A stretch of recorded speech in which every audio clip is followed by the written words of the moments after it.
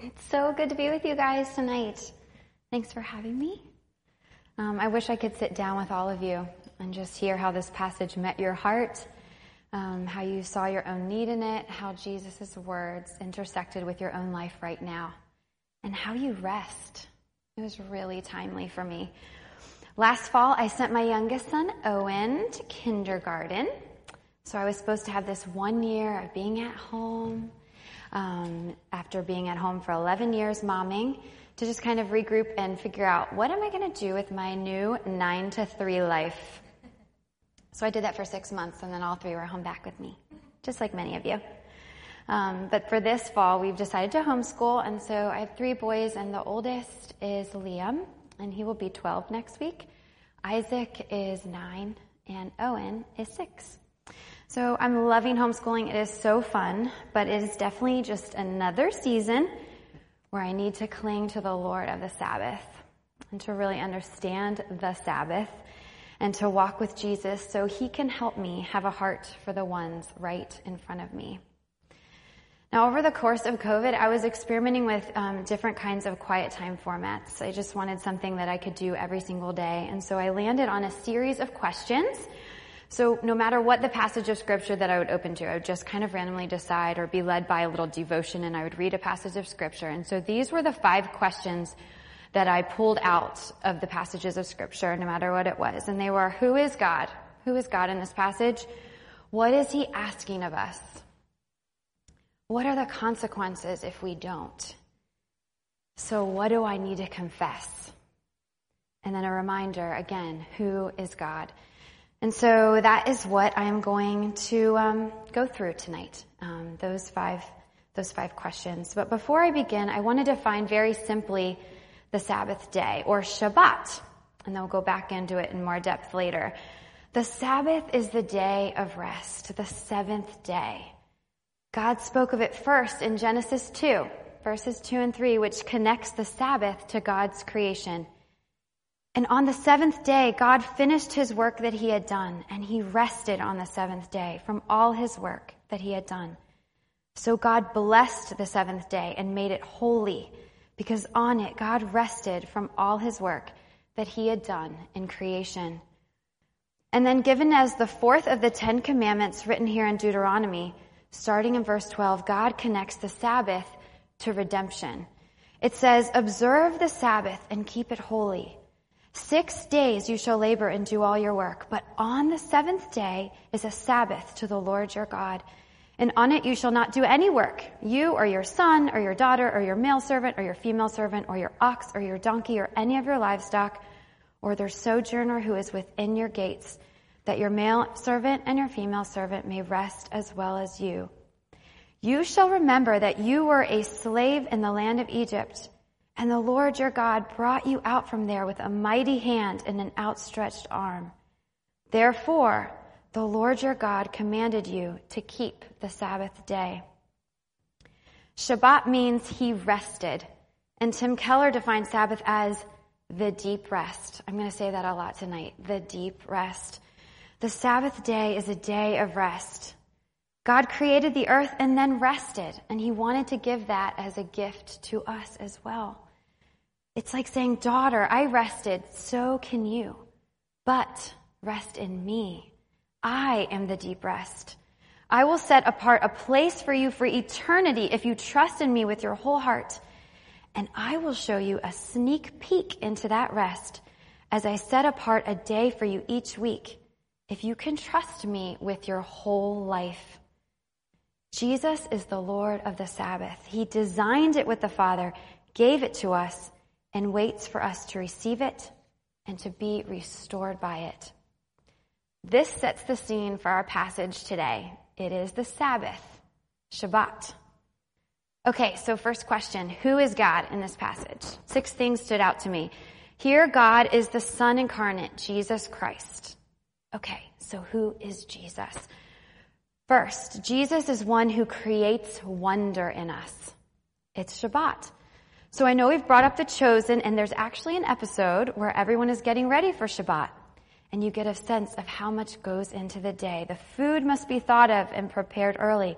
It's a day spent with family and friends and shows how clearly it is a day that is set apart to not do any work, especially fishing, which is extremely unlawful. That it's a holy day, different from the creation work days preceding it. So our passage today opens with Jesus and his disciples walking through the grain fields on Shabbat. And without any explanation about why the Pharisees are there, they jump into the story with accusations. How did they get here?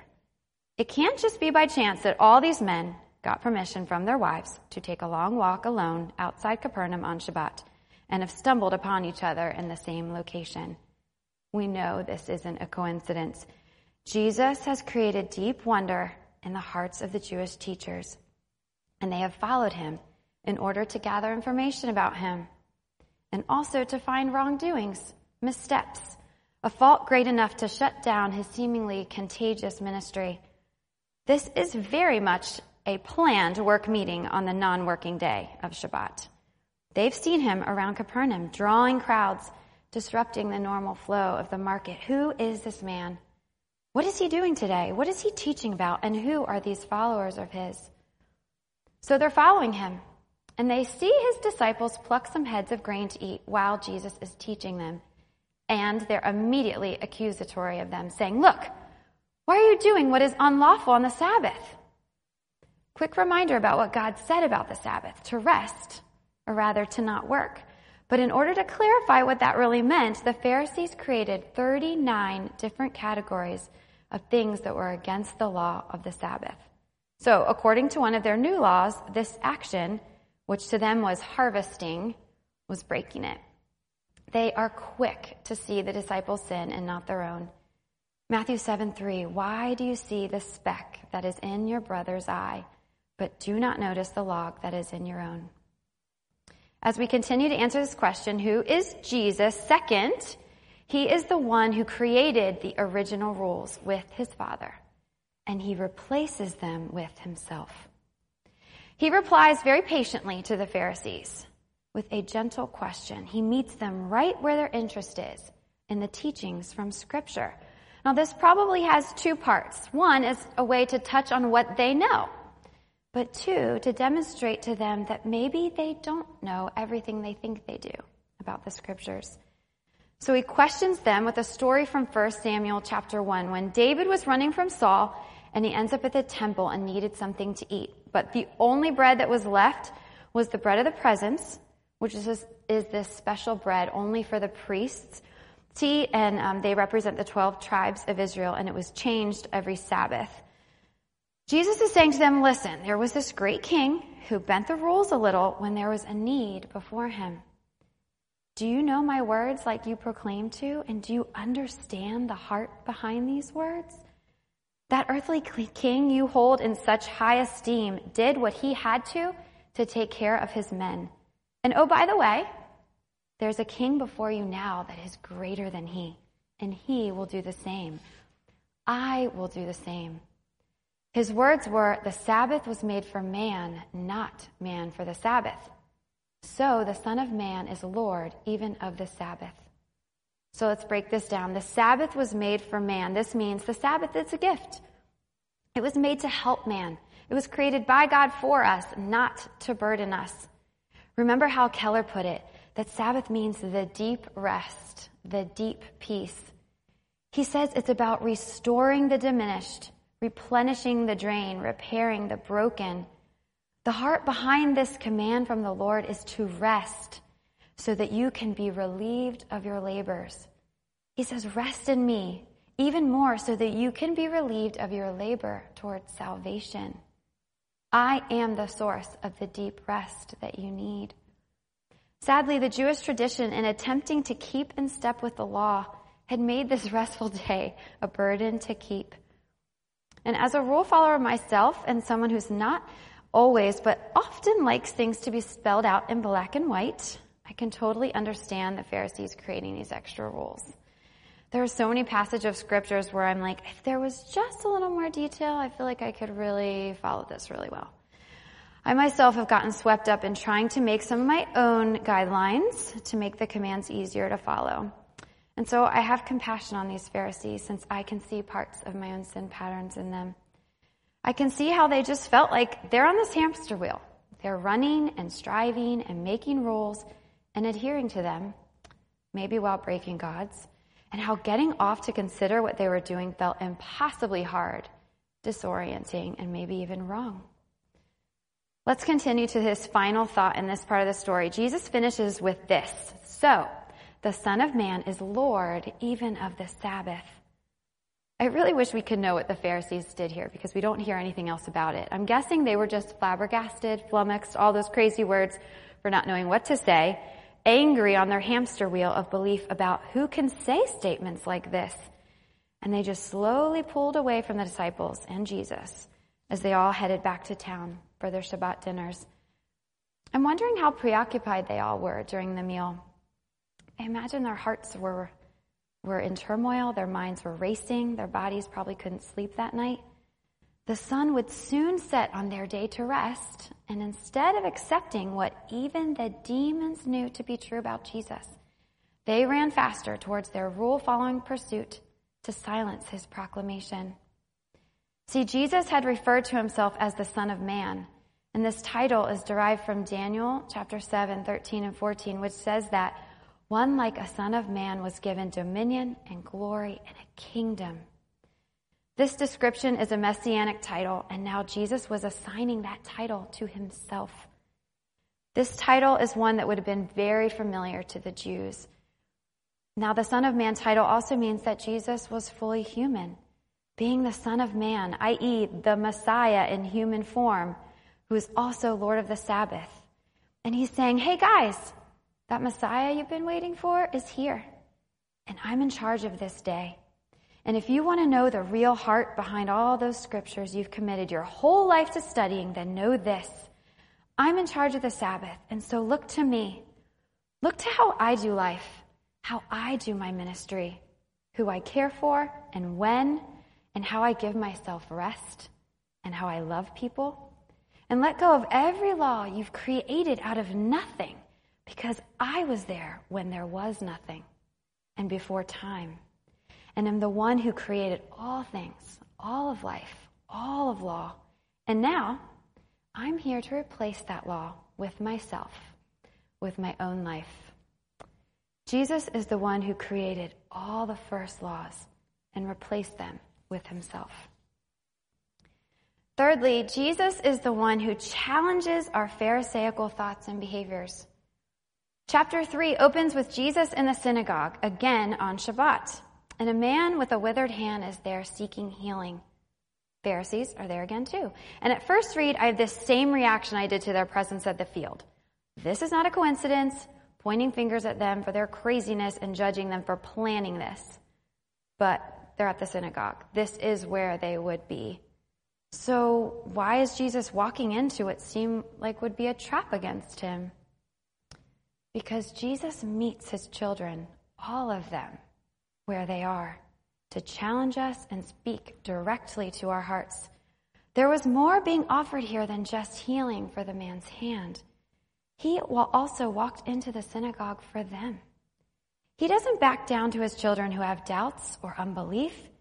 He asks all of us returning questions, wanting our hearts to soften, to sense the Spirit's conviction, waiting for our response. So as he reaches out to the withered hand, he asks the Pharisees, is it lawful on the Sabbath to do good or to do harm, to save life or to kill? They do not respond outwardly, but he knows their hearts are resisting him. And we can do the same. We can hear the promptings and often know the answer is, okay, yeah, I need to repair that relationship. Yes, I need to confess that sin. Yes, I was wrong. But too often, our hearts are hardened and we are silent. Yet he will not forsake his children. He grieves over our hardness of heart, but he will continue in his pursuit and challenge us when we walk in a direction contrary to his Spirit. Fourth, Jesus is Lord of our bodies and souls, over healing, over full restoration, over taking a life that looked one way and making it completely different. That is who he is and what he does. Fifth, he is one who has gained a following. He has a following because he is worthy of one. People have come face to face with the Messiah, and they know it's him, and word is spreading. And in turn, faith is spreading, growing the masses. The last section of our passage today addresses this, that Jesus withdrew with his disciples to the sea, and a great crowd followed him. And it lists all these places: Galilee, Judea, Jerusalem, Idumea, and beyond the Jordan River, and from Tyre and Sidon. And if you look on a map, these places are in every direction around Capernaum: north, south, east, west. And not only that, they're not close. Jerusalem is 80 miles away. Tyre is 35. The Jordan River is 45. People are walking a long way to see him for healing from their afflictions. While most were probably short-sighted and simply wanted their immediate circumstances changed, others did accept the message that he was preaching, and the masses were multiplying. Lastly, he is the one who even the demons know as the Son of God. The irony in this passage is how hard the Pharisees are working to deny his power and position that Jesus claims. Yet, even the demons, fighting with the powers of darkness, acknowledge his title as the Son of God. Okay, so recap. Who is Jesus? He creates wonder in us. He established the original laws and replaces them with himself. He challenges our pharisaical thoughts and behaviors. He is Lord over our bodies and souls. He has a following because he's worthy of one. He is the Son of God. Okay, so my next question. So what's he asking of us? And I see three things here: to walk with him, to rest in him, and to have a heart like his. So first, he's asking us to walk with him. The disciples were spending Shabbat with Jesus. Shabbat is this rest day, a day to be enjoyed and spent with people that are close, family and friends. So there's clearly already a relationship that has been built between them. Not only is he a teacher to them, but he is a friend. And he desires the same with us, that we're not just learning from him, but knowing him. Like the disciples with Jesus, it's not just lessons, but laughter. It's sharing. It's a two-way communication friendship. For us, we probably do more of the talking than we would like to admit. What does walking with your Father look like? Does he get a word in? Who does most of the talking and most of the listening? 2, he's asking us to rest in him. As I mentioned before, the Sabbath is a day of rest, but ultimately, God commanded a day of rest for us to rest in him. It's not just a pass to do nothing and be lazy. It's a discipline to honor it and to make it what God intended it to be. There was an acknowledgement of keeping the Sabbath in my household growing up. So in establishing my own home, I've tried to keep that as well. But I admit I have some Pharisaical Sabbath laws I do to help me feel like I'm Sabbathing better. For instance, the dishwasher is to be emptied by Saturday night so that on Sunday, if anything needs to get put in the dishwasher, it's empty and ready. I'm also pretty crazy about paper products for Sunday when it's possible. And I was leading worship a few weeks ago, and I came home, and Luke had used regular plates for the children, and they were out on the counter. And so I walked in, and I was like, why are there regular plates not in the dishwasher? See, I can see how the Pharisees have created all these categories, all these rules, and then are so nasty about them. I wasn't resting in Jesus at all. I was resting in my ideal to not have to do any dishes. So if we are resting in him, we are trusting in him, meaning we are turning over the control. We are saying, you are the Lord of the Sabbath. You are the Lord of today. You are the Lord of tomorrow. You are the Lord. So for those who are kind of wired for productivity and lists and efficiency, bringing everything to a halt can feel really hard to do. It's kind of similar to that hamster wheel. We're just running all week. We have these things in motion: planning, projects, work assignments, food, meal prep, laundry, other chores to keep things going. I've got this. I've got this. I've got this. Then being asked to turn that all off. reorienting the focus away from our created work and instead to our deep rest isn't easy. Exactly, it isn't easy. It's a discipline. It is a reminder that we are not the one keeping our tiny kingdoms running or the ultimate providers for our families. We are under his wing. We are under his sovereign control, and submitting to that allows for deep soul rest. And it's not just submitting on Sunday, it's full submission. It's God, you've got this. You've got this. You've got this. All week long. And when Sunday comes, it's just a deep breath out after working hard. Obedient rest after obedient servant work. Since COVID, I've been planning out 2 weeks worth of groceries and then just stop shopping every other Monday morning. But once we started homeschooling, I wasn't sure really how that was going to work. So it was our second week of school and Monday was upon us. I needed to get food, but I thought, how can I possibly get to 2 stores, shop, put everything away, still have stamina and make dinner after doing a full day of school tomorrow, as if no one's had to think through this before. I said to Luke, I know I shouldn't do food shopping today, but there's no way this can work. This way, I'll go today, I'll start off the week so ready, meaning so in control, and my kingdom will feel so orderly. So on Sunday afternoon, I went. And that, in conjunction with the other things that we were doing that day, I ended up so spent by the end of the night, and I felt exhausted. And I woke up Monday without any of that restful feeling I thought I'd have. I thought it would have given me this head start, a jump, and a head of the game excitement. And honestly, it was the toughest week we've had yet.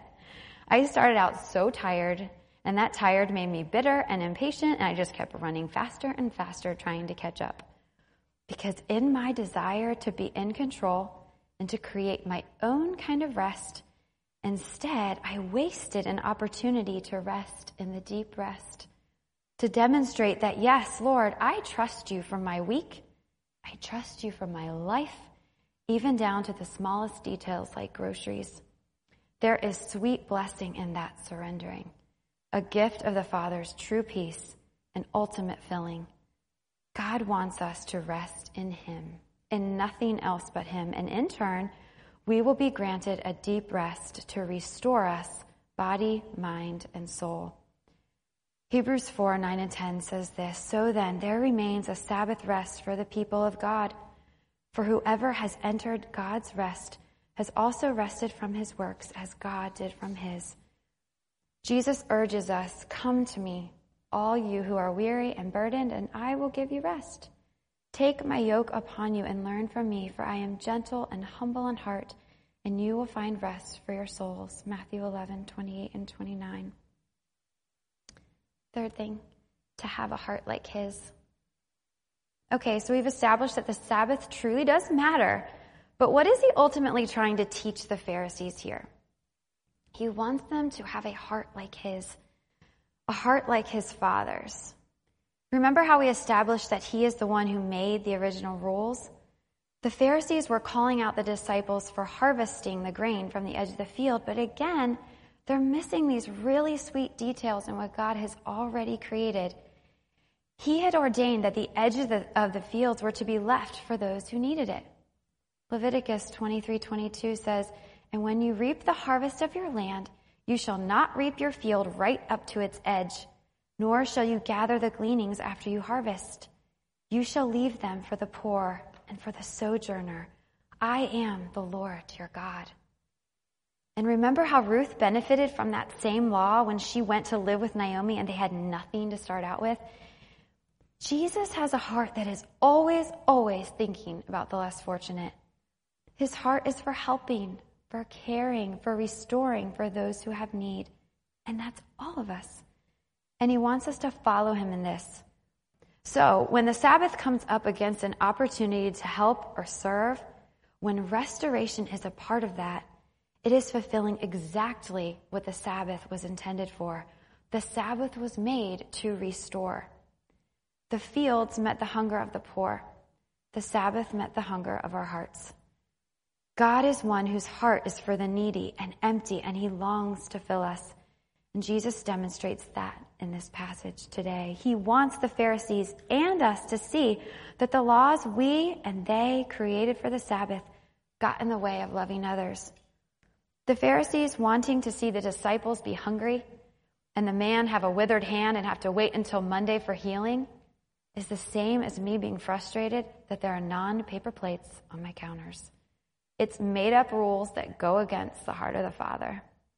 They go against the mission of restoring and granting soul peace and rest. God wants us to care more about the humans in front of us than a set of rules.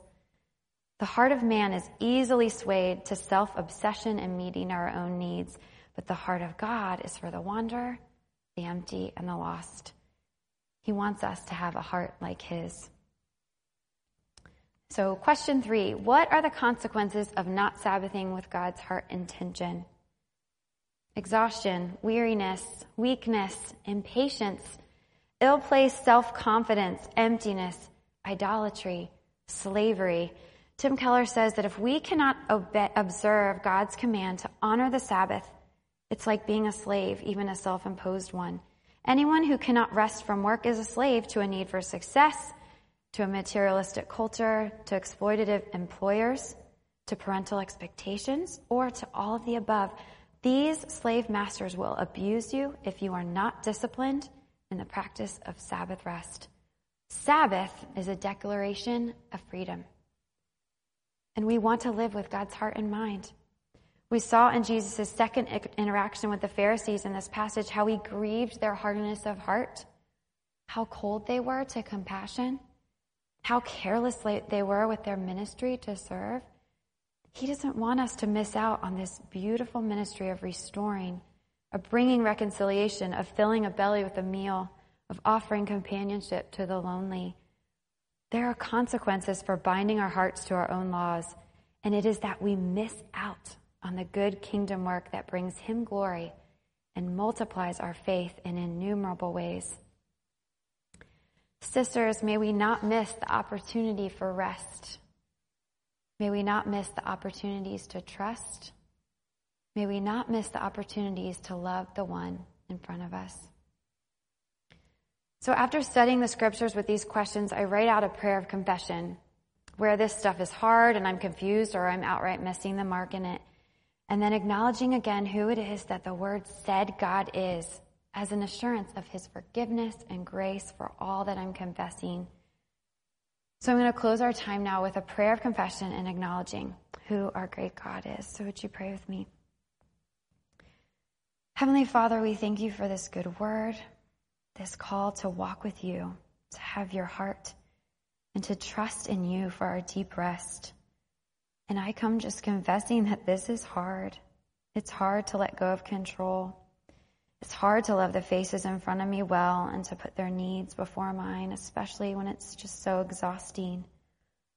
I confess my need for you. I confess my need for the Sabbath and how I do that wrong so often. Thank you, Father, for your tenderness towards me in this and for your grace when I do miss opportunities to do your kingdom work or to rest in you or to love your children well. Thank you for your completed work on the cross. Help me see that finished work more clearly so I can stop striving to create my own rest and salvation.